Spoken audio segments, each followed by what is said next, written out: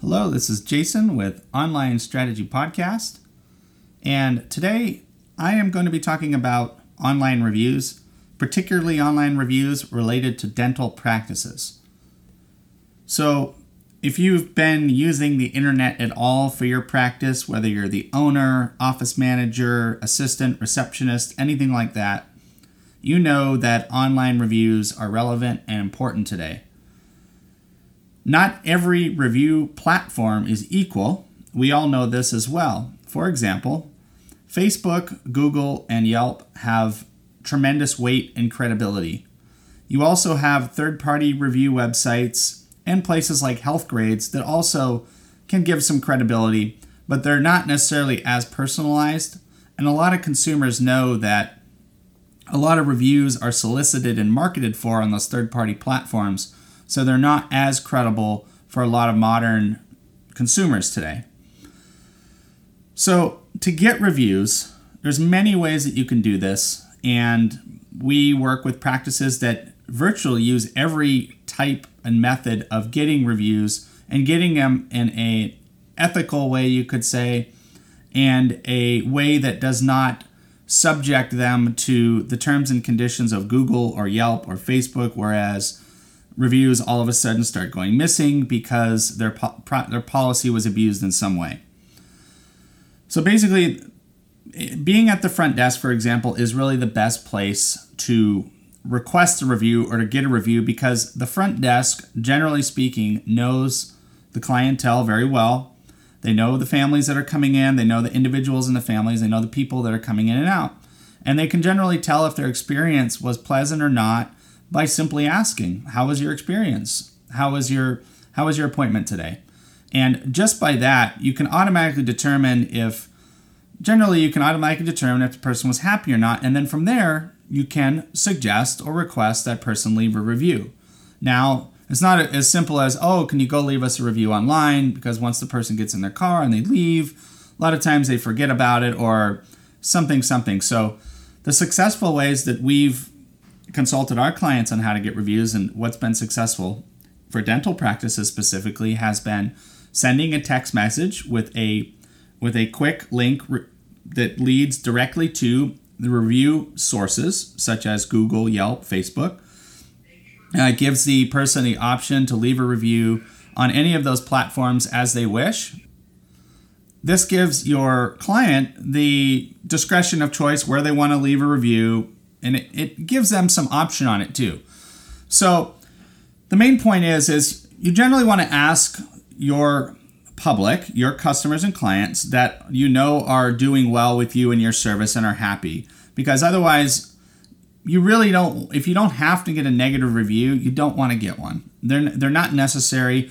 Yes, it's true. Sometimes seeing a negative review on a business says, there's some authenticity to that. No one's perfect. And it is true. That can add a little bit of authenticity. However, it just isn't necessary to have negative reviews. It's not. And even if you have a 4-star, a 3-star, when you get down to those 1 and 2 stars, that's generally speaking, someone had a really bad day and they're leaving a review. I've seen practices, for example, dental practices with a similar name and a different state, actually receive a review from a client that's non-existent to that practice. That can happen too, like cross reviewing from clients. So it's very important that you're proactive and on the offensive per se about getting reviews. You're asking for them, you're requesting them, and you're doing it in such a way that nudges that client in a well-mannered way that gets them to respond and leave a review.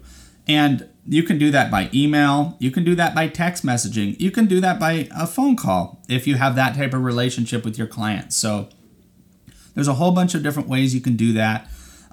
Generally speaking, too, on the other side of reviews, there's also the management of reviews, which is also equally important.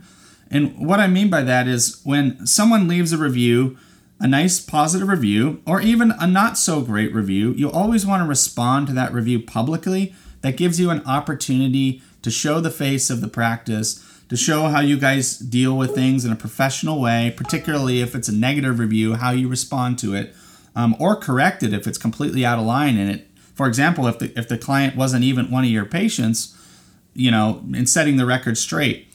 Getting reviews removed from Google can be very difficult, or Facebook or Yelp. Any of those platforms can be very tricky to get rid of them if they don't really violate their terms and conditions. So if somebody leaves a long-winded review that's really negative and really bad, it doesn't mean Google's going to get rid of it, or it doesn't mean Facebook's going to get rid of it.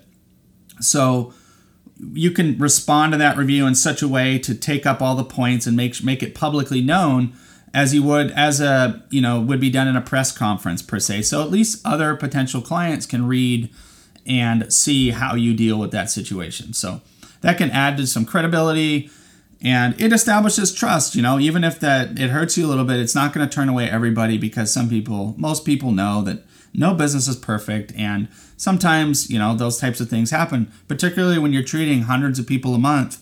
That is, pretty tremendous volume, that can accumulate, in terms of reviews. So anyway, so that's in a nutshell, leaving reviews is very important. Again, the points are you have to ask for them. You can have you can have signs in your office. You can have cutout papers in your office, little cards that you hand out to people, all things like that. Show them exactly where to go. It is important that you make the instructions very simple. It is best if you can just send a text message through your internal management software, your customer relationship software. Send a text message to the client right after the appointment, or even when they're right in the office and they're on their phone, and you can ask them, would you like to leave us a review? And they say, sure. And you can shoot them a text message with that link. They can go directly to choose what profile they want to leave a review on. Now, I'm oversimplifying this a little bit, because different systems, for example, the way we develop our systems for our clients, we give them options to choose the review profiles their clients can leave a review on. Because not every client, for example, has a Yelp account. Not every client necessarily wants to log into Facebook.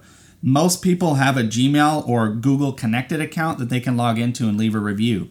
So it all depends on the person's preference too, but you don't want to turn away a good review, even if it's on Yelp or even if it's on Facebook and not your primary Google review source, for example. So all reviews count, and consumers today, even when given referrals, will go and do research. The younger family, we've studied this, we've researched this, we've surveyed this. Younger families, even when they're given a referral by a mother, a father, or a brother or family, they'll generally go online and research and look up the practice name. They'll look up the dentist. They'll do more research and see if it's a good fit for them before they reach out. So that's all important things to keep in mind. I hope this podcast was helpful today.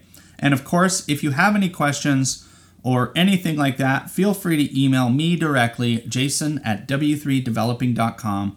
Be happy to answer your questions. Again, this podcast was specifically for dental practices and the way to attain reviews and some tips. Thanks for listening.